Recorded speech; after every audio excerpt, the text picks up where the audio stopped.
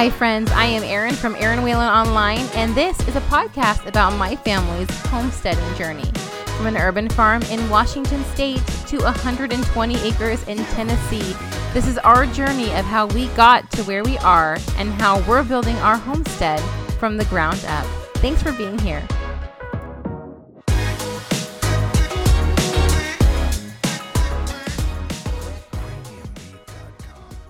Hello friends, happy second to last Monday of August. I cannot believe we are nearing the end of this month and we're going to go into September, which to me is like the minute September 1st hits, it is like no holds bar. It is fall. It's time to decorate. It's time to do all the things. I don't know, my mood changes. Just like I get so excited, and I am a summer girl. I love summer, but fall is definitely like my second favorite. It's a close tie. And so I think like as the years progress, I love fall even more. I think after a crazy summer of being hectic and running around and all the things, especially this summer, that the structure of fall and planning and the holidays, they bring a sense of calm to me and a sense of excitement and just warmth. It's like seeing a really good friend after months and months of being apart, which I would know all about because I just saw my family and friends when I went to Spokane this last week. So I did not get to, I'm always overestimating the amount of things that I think I can get done. And that happened with last week because I left on Monday, flew out on Monday from Tennessee to Washington to do some filming for Washington Grown. And so I thought to myself, I was like, oh, I totally got this. I can easily try to film a podcast and do all the things, and I can get it done. Yeah, so that didn't happen.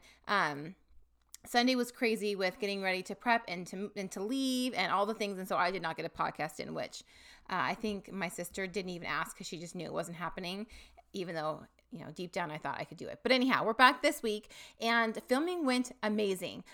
So I have done a lot of different things, and I've done a lot of different trips with different companies as an influencer. I've been on a podcast before. I've done audio for different things, and I've done like short clips of myself that have been used for different companies and stuff, but to actually be filmed for a TV show by a true professional film crew for a professional Emmy-winning show was just, it's still wild to me that it happened. I'm so excited that it happened. It was such a crazy experience. I think like part of me I was excited to share my knowledge and to talk and to just be part of it, but I was also just fascinated to learn how filming goes because I'm a constant learner. I always want to know how things work and why it works and kind of the things behind it. And so to be able to see how a film crew set up, to see the cameras they use, to see how they matched up the audio and how they did I wish I could have asked them more questions, but because they were filming me, there's kind of a limited time. But it was so cool to see how the production of it all works. And I just have so much appreciation for all these shows because, oh my gosh, there's so much that goes in. We filmed, 13 minute-and-a-half segments in a day and a half. And a lot went into filming these tiny little segments that are probably going to, hopefully I make them look easy. It was just such a blast to do it. I wrote a blog post about it, which if you guys want to, I pretty much always share my weekly things. And then I try to share recipes, some DIYs, and then just kind of updates on the farm every month. Probably about like 3 and 3 of each of the things because I love obviously DIY and farming, and then I love recipe development, and then I just like to keep people updated because again, our internet here is very spotty, and so I still am super active on Instagram stories, but I can't say as much because our internet is just kind of crap here. We're waiting for Starlink, which is supposed to come next year. We're on the wait list, but even the RV one wasn't available in our area right now. So, and if you hear the clipping, that's the dog going back and forth. I should have kicked him out. So anyhow, where was I going with that? Oh, just that. So yeah, you can find more about the whole experience on my blog, ErinWhalenOnline.com. But yeah, it was just so fun, and the film crew and production, like they were just so kind, so amazing, and very patient with this newbie who I kind of had an idea of how it went, but until you're actually in it, you don't really know. But we had scheduled out, so I was supposed to film Monday, or Tuesday, Wednesday, and Thursday. But we actually got it in Tuesday and half of Wednesday because we were able to just clip along. For me, I am very an off the cuff person. So if like they asked if I wanted to have like one of the boards where it's all written out and you like read it behind the camera. And I mean, even them saying that, instant anxiety for me because I am not a scripted out. I can't do that. Like, oh, that just instant anxiety. So if I had to do more than 2 takes on anything, I started fumbling and kind of getting it wasn't as authentic, I guess. So usually I could do it in 1 to 2 takes for most everything. And you have to do like an intro and you have to do like, usually they want like 1 or 2 intros and then 1 or 2 outros so that they can pick and choose and decide which one they like best. And then you go through the main part and you can stop and ask questions because they can cut that out and then you can start again. So it was actually very forgiving, the whole process of filming, and I just kept a positive attitude, caffeine at the ready, a lot of water, and it went really good. So they air, I believe they said in January. And so I will share that and link to it and everything on my blog as well when they actually go live. But I'm hoping to work with them more in the future with maybe some recipe development, some fun things. And so we'll just see what comes out of this. But even if it was just that and only that, it was such a great experience. And I was just so honored and just grateful that they chose me out of all the amazing people that they have in Washington State and the Pacific Northwest in general that kind of do the same similar thing that I do. But anyhow, so that enough of that. That was fun. And this week we are talking here about herbs, and more specifically drying herbs. We started this with the moving across the country and everything else. And I really organically wanted to just develop this into some updates on houses and DIYs and things like that. I'm all over the place. And so my podcast and everything that I do socially is kind of all over the place too. They say niche down. Well, my niche down is farm life and DIY. And that's as much as I can niche down. And so today we're going to talk about drying herbs, which is actually one of the things I talked about on the podcast. And I just thought, or not the podcast, excuse me, the TV show. And I just thought how pertinent to talk about that right now as we're kind of ending summer out. We're kind of closing out. There's a few more. I'm about ready to plant my fall garden, but a lot of harvesting is happening right now. And that also is the herbs and stuff too, because a lot of them are going to try to go to seed if they haven't already. And especially things like basil and stuff, you don't actually want to go to seed or flower. You want them to, because once they do that, a lot of times herbs will lose their flavor. So let's just start with that. So you can dry your own herbs. I don't really recommend drying store-bought herbs. You want to dry herbs that are less than, if you can, fresh picked or less than 24 hours old, just because they're going to start losing their potentness. I think that's right. And then with the ones in the store, they have traveled for usually days to get to where they are. And I just kind of like, if you can buy them from the store, why would you dry them anyhow? You're already purchasing them. I don't know. It's a weird thing. When people can things and dry things, maybe if you can get on sale or a really good deal or a bulk item and you know that it's pretty fresh and it's a good quality. But most of the time, I'm going to say if you can't find it at the farmer's market or you can't grow it yourself, or you can't get it from like a local farm, I don't really see the reasoning behind canning or drying or just like preserving in general, because you're trying to get the best produce at the optimal time, and you're trying to basically save money. So you're growing yourself and harvesting and preserving. And so that holds true with herbs. So if you can go pick herbs from a local grower, or if you can get them from the farmer's market, or if you can do them from yourself, those are the 3 best ways to get your herbs so that they have the most flavor and benefit for you. Now, another thing I want to definitely hone in on is the essential oils that are in herbs, which have been used for years medicinally in tinctures, as flavors for foods. Herbs are like, you guys know, if you follow my Instagram, I am so picky about herbs. Anytime, and I'm going to sound like a snob, but I am okay with that. Anytime I see someone with great value herbs from like Walmart or just like the $1.99 herbs, I literally cringe and I want to just take them and throw them in the trash. And I want to tell them what a disservice they are doing to themselves. Because a lot of times I have seen herbs, even at Sam's Club, that are from China. Don't get your herbs from China, you guys. Please don't do that. And herbs can be grown very inexpensively, harvested, and all of it very inexpensive. Herbs do not have to be expensive. I love to get mine. If I cannot grow mine, my number one source to get them is Mountain Rose Herbs. They are based out of where? Sorry, they are based out of, I believe it's Portland, Oregon. It is Oregon. I completely spaced it and I knew in my head. I just couldn't get it out in words. Anyhow, honestly, their stuff is organic, and I think their prices are very, very good. If you go ahead and look, you can buy in bulk, like large amounts. You can buy just the regular glass spice jars. They have absolutely anything you want. They have it. So if you can't grow it or source it locally, I really encourage you to do that. I also encourage everyone to get a mortar and pestle. I have found it's so beneficial to just really break open those herbs. Even if I get crushed herbs from Mountain Rose and I'm using those, I a lot of times will just still toss it into my mortar and pestle and really just work it in. I'll usually, if I have a stew or something that requires 5 different herbs, I will, instead of just throw them directly in the stew, I will throw them all in the size that they need to be into the mortar and pestle, and I'll grind them all together, and it just really releases everything that's in them, the oils, the flavor, everything, so that when I dump it in there, especially with young kids as well, if there's like chunks of yellow of garlic, or if there's chunks of parsley or something in there, they're gonna be like, but if you really grind it up to more of a powder, it's less likely for them to pick it out too, so that's like also another added bonus. So definitely think that everyone should have mortar and pestle.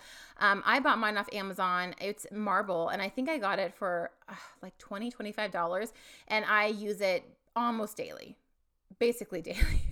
I also like to ground my peppercorns in there too. It's good. It's amazing. It's better than good. So if there's one thing you take away from this, even if you don't dry your own herbs or you don't want to do that, Mountain Rose herbs or locally, get your herbs. Do not get them from Walmart, please. I beg you.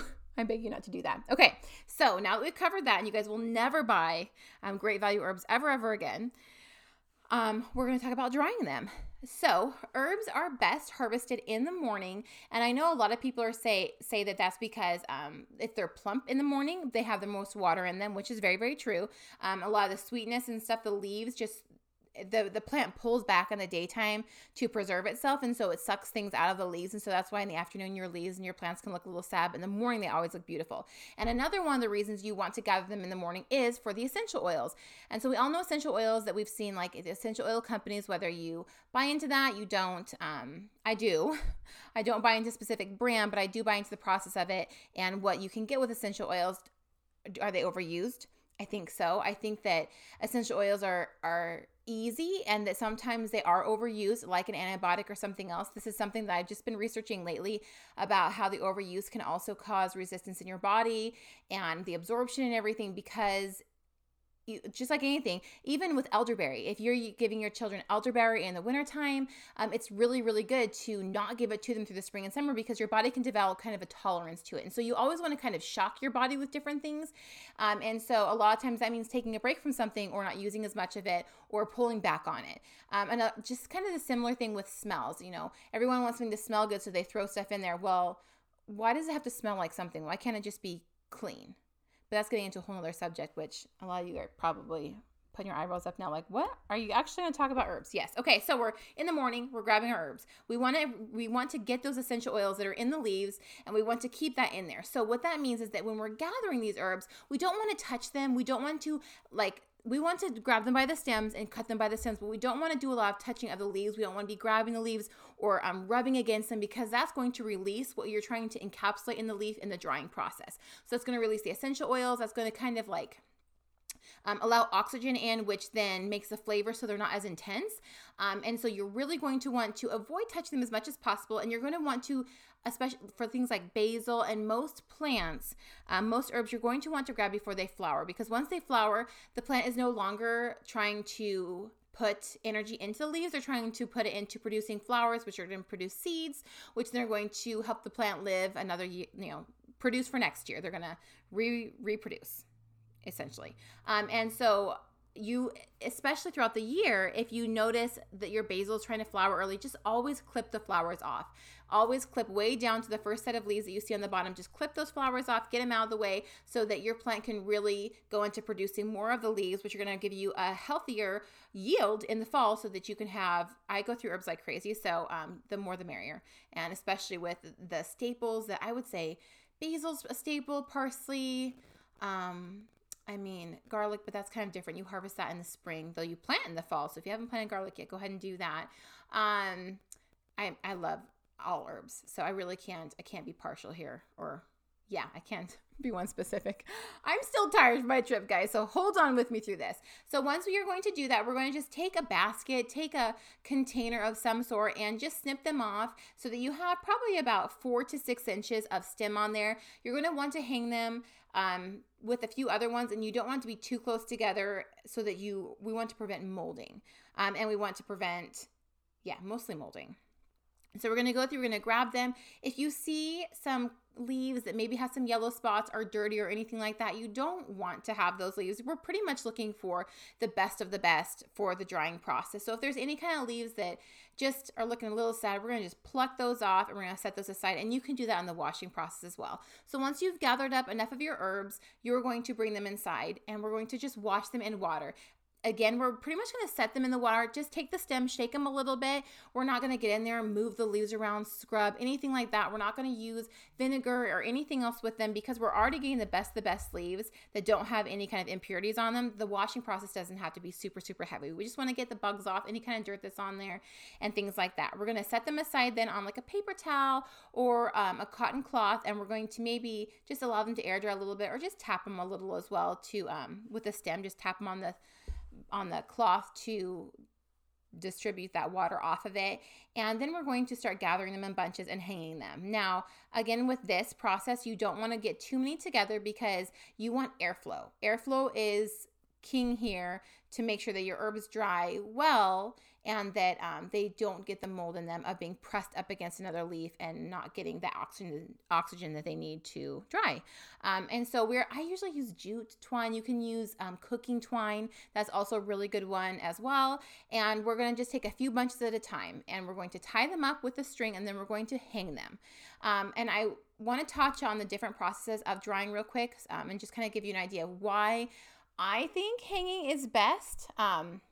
There's obviously, you're going to find a million and one ways to do out there. Dehydrating, cooking them in the oven, tons of different ways. But when you apply heat to drying herbs, you're basically cooking them, which is ruining the essential oil in them and also reducing the flavor. Cooking is not what you want to do to the herbs until you are done and you want to release that flavor into whatever dish that you're doing. But until you want that flavor released in something, you want it to be encapsulated and stuck inside the leaf.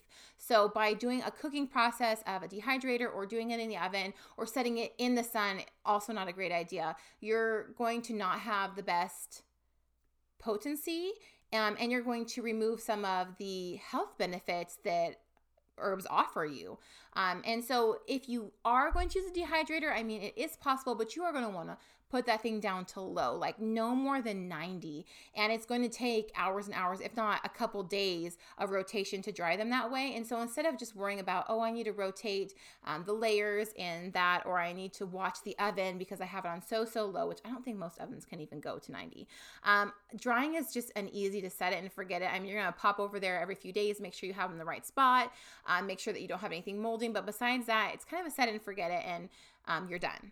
Now, for drying, it's going to vary depending on where you live. If you have a lot of, like if you're like us here in Tennessee and you have some humidity, then it's going to take longer because you have more water in the air than if you live somewhere where it's like Arizona, a very dry heat, and it's going to probably dry a lot faster. So this is kind of a learning experience the first time that you do it as what works best, what area of your house works best. You're going to want, like I said before, indirect sunlight. You don't want direct sunlight on this thing because, again, you don't want to cook it. If you get direct sunlight in a window, I mean, you can easily be over 100 degrees and just cooking those leaves. So that's not something we want to do. I would usually say a dining room is a good spot. Anywhere in your house that has good airflow. You can even open it, depending on where you live, you could open up a window with indirect light, have some air go through that, and that would be an awesome way. Or for us, I would hang mine in my dining room. We have a lot of people walking back and forth. There's airflow in there, but we have a lot of windows. They're all covered though with blinds, and so you don't get the direct sunlight, but it is warm in there and you are going to dry them fairly quickly. And so just play around your house, put them a few in different areas and just see the drying times and the difference. The one thing a lot of people worry about too is, how do I know that they're dry? What if I put them in a glass jar and they mold or they get gross? It's fairly simple to be able to tell if you have a dried herb. You're going to be able to crunch them very easily. So through the drying process, you can kind of see first they're going to be beautiful green, then they're going to kind of turn colors and they're going to shrivel. But if you touch the leaves, they're still going to not be that crunch there. They're just going to be kind of wilty and just overall sad looking. They're going to look like some sad leaves. And then as the process continues, they're going to get stiffer and you're going to see where it forms more of a hard, like a shell-like quality to them. And then when you push them, eventually when you touch them, they're going to crunch. And so you're waiting for that crunch phase where they break apart fairly easy and fall in your hand. And you can really tell that there's not much water there. Now, some places it might take a few weeks of that. Some places might take a little over a month, but it should be, I would say, typically around a month drying time for herbs. Again, could be less or more depending on your area. Any more than that, though, and you probably will deal with mold issues. So I always check the herbs too. And if you see any moldy leaves, that doesn't mean you have to toss the whole bunch away. It either means that you need to change your spot. You might have put too many stalks together and they didn't get enough airflow in them. Those are usually like the two most common things. So if you see a moldy leaf, pluck it off, check the leaves around it, make sure that the mold hasn't transferred to anything else, and you're still good. Like you can still go with that. I would probably either change the spot or maybe divide your bunch in two and try two different bunches. And so once you have the herbs stored, now again, you'll hear some people say not all herbs you should dry. There's like basil, chive, cilantro, parsley, things like that where you're going to lose some of the potency when you dry those herbs. There's no way that you're going to be able to dry cilantro and it's going to taste the exact same as it tastes fresh off the plant. There's no way. But usually with that, I just compensate by adding more of one thing or allowing it to meld longer in the stew or whatever so that you can get the most out of the flavor. Honestly, parsley, I might be weird. I don't really love the taste of parsley fresh, and I might get just scalded for that, but I really do like the taste of it dried. So it does change it a little bit, but I would still buy and use all those. I mean, even basil, I would still use it dried. I mean, if you have it, dry it. Now, once you have dried all your herbs, they're crunchy, they're good, you're going to store them a little differently than you would the ones that come store-bought and they're already powdered, they're fine, they're in their particles. You don't want to store them that way because yes, it's easier for larger companies to put them that way. They condense them into a small container and it works really great for shipment and large quantities of things. But for at home, if you do want to retain especially for the teas and things like that, if you're making that kind of stuff, plus I am just, again, a snob, so I want it the most potent possible. You're going to store them with a whole leaf. And this is because, again, once you get a ton of oxygen in the leaf and you break it into smaller pieces, you're just releasing all that good stuff that you only want to be released at the moment of use. And so it's best to store them in whole leaf form as long as possible. And how I do that is you usually just I like to do a glass mason jar. Mason jars and glass are my go-to. Glass is the best as far as it doesn't release toxins into your food from like plastic does, no BPA, no anything like that. And it just stores really, really well. And it's better than a bay because you're not squishing it or doing anything that would cause the leaves to break apart. So I would just take a few of your mason jars. You can pick the leaves off. I mean, we don't have to just leave the whole stems and everything and have like 20 jars of basil because we don't want to touch it, So you can take the leaves off and just throw them all into the jar and fill a jar up with those. And then you're going to put it in an airtight container and you're going to store it in a cool, dry place, just as you would anything else that you're going to preserve from your garden, whether it be, anything. Basically, cool dry is the best option. And I would say that those are going to last you about a year use. You're hoping pretty much for your harvest. You don't want it to be like a 4 or 5 year thing. Typically, you're going to do it and you're going to hope to have enough to last till your next harvest. So we're going to hope that this is going to last about a year. And again, when you take them out or when you check it, just turn the jar around, make sure that there is no mold developing in there, that you didn't have leaves that you took too soon and you kind of ruined your jar. So we're going to want to make sure that our leaves are dry. If you're scared that they're not dry enough, even if they are showing all the signs of being dried, leave them out there a couple more days. That's totally fine. And then go ahead and put them in the jar. And that is how you store, and use your herbs. So truthfully, it's a very simple process. Like I said, a lot of people talk about different ways to do it. 200 years ago, they didn't have basically any of those. They only have the option of hang drying, and it worked fine, and people used the herbs and it was amazing. So I just encourage you guys, it doesn't have to be expensive. You don't have to get a bunch of things to do this. You literally just get seeds, plant it, grow your food, trim it off, wash it, hang it up with a piece of string, and store it in glass jars. And you will have the freshest, best, most farm to table herbs you could possibly imagine. And so, yeah, that is our talk today. I think next, I kind of want to stay, I think, on the theme of, I do want to talk about homeschooling eventually too, but right now I'm just feeling the fall season's coming. It's harvest. I'm about ready to plant my fall garden, which is my first time planting a fall garden because in the Pacific Northwest, we just didn't have long enough seasons to do that. So this is kind of all new to me. My garden outside right now looks so terribly sad. It looks just abused. And it is. So we're going to take care of that. And then we also just plant some apple trees. There are certain trees that you plant in the fall, orchard stuff, and there's certain things that you plant in the spring. And apple trees are one of the things that you plant just before fall season. You want them to root in and everything. And I think the trees we got, I think Travis said they're either 3 or 5 years old. And we got them from a local nursery here. We planted them the exact way that they told us, which was very similar to how we planted our cherry tree at our first house, which that cherry tree did amazing. We had a peach tree too, which I miss. I want peaches so bad. So we're going to, when you are establishing yourself, another tip, getting off on a tangent here. Whenever you move someplace new, you really need to look, if you are into gardening or planting or growing your own things, you really need to look at, okay, what is going to take the longest for me to get, truthfully, fruit from, or vegetables, or even if you're doing flowers, what takes the longest to produce something, so that I need to plant these things first. So like with apple trees, depending on how big they are, usually it's going to take a couple years to produce. If you are doing roses, that's going to take a few years for them to really establish. So there's lots of different plants that it's going to take a while for them to be able to show off or have a harvest from. Blueberries, raspberries, they got to grow, they got to spread. So those are all at least a 2-year commitment to get them. So you don't want to throw all the easy stuff in and you're getting all these little, you're getting your vegetables, but you're forgetting the things like the apples and stuff, which truthfully are going to be the more expensive ones when you go to somewhere else and you pick them or you harvest them or you buy them from a farmer's market. That's going to be more expensive. So it's best to do those things yourself. So find the things that are going to take longest to grow, plant those first, get those established so that you're not waiting forever and ever or years and years to be able to get your own harvest from that kind of stuff. So I think that is enough information today. And we will talk more about gardening and fall stuff and all the fun vibes of this time of year in the next episode. So I will talk to you guys then.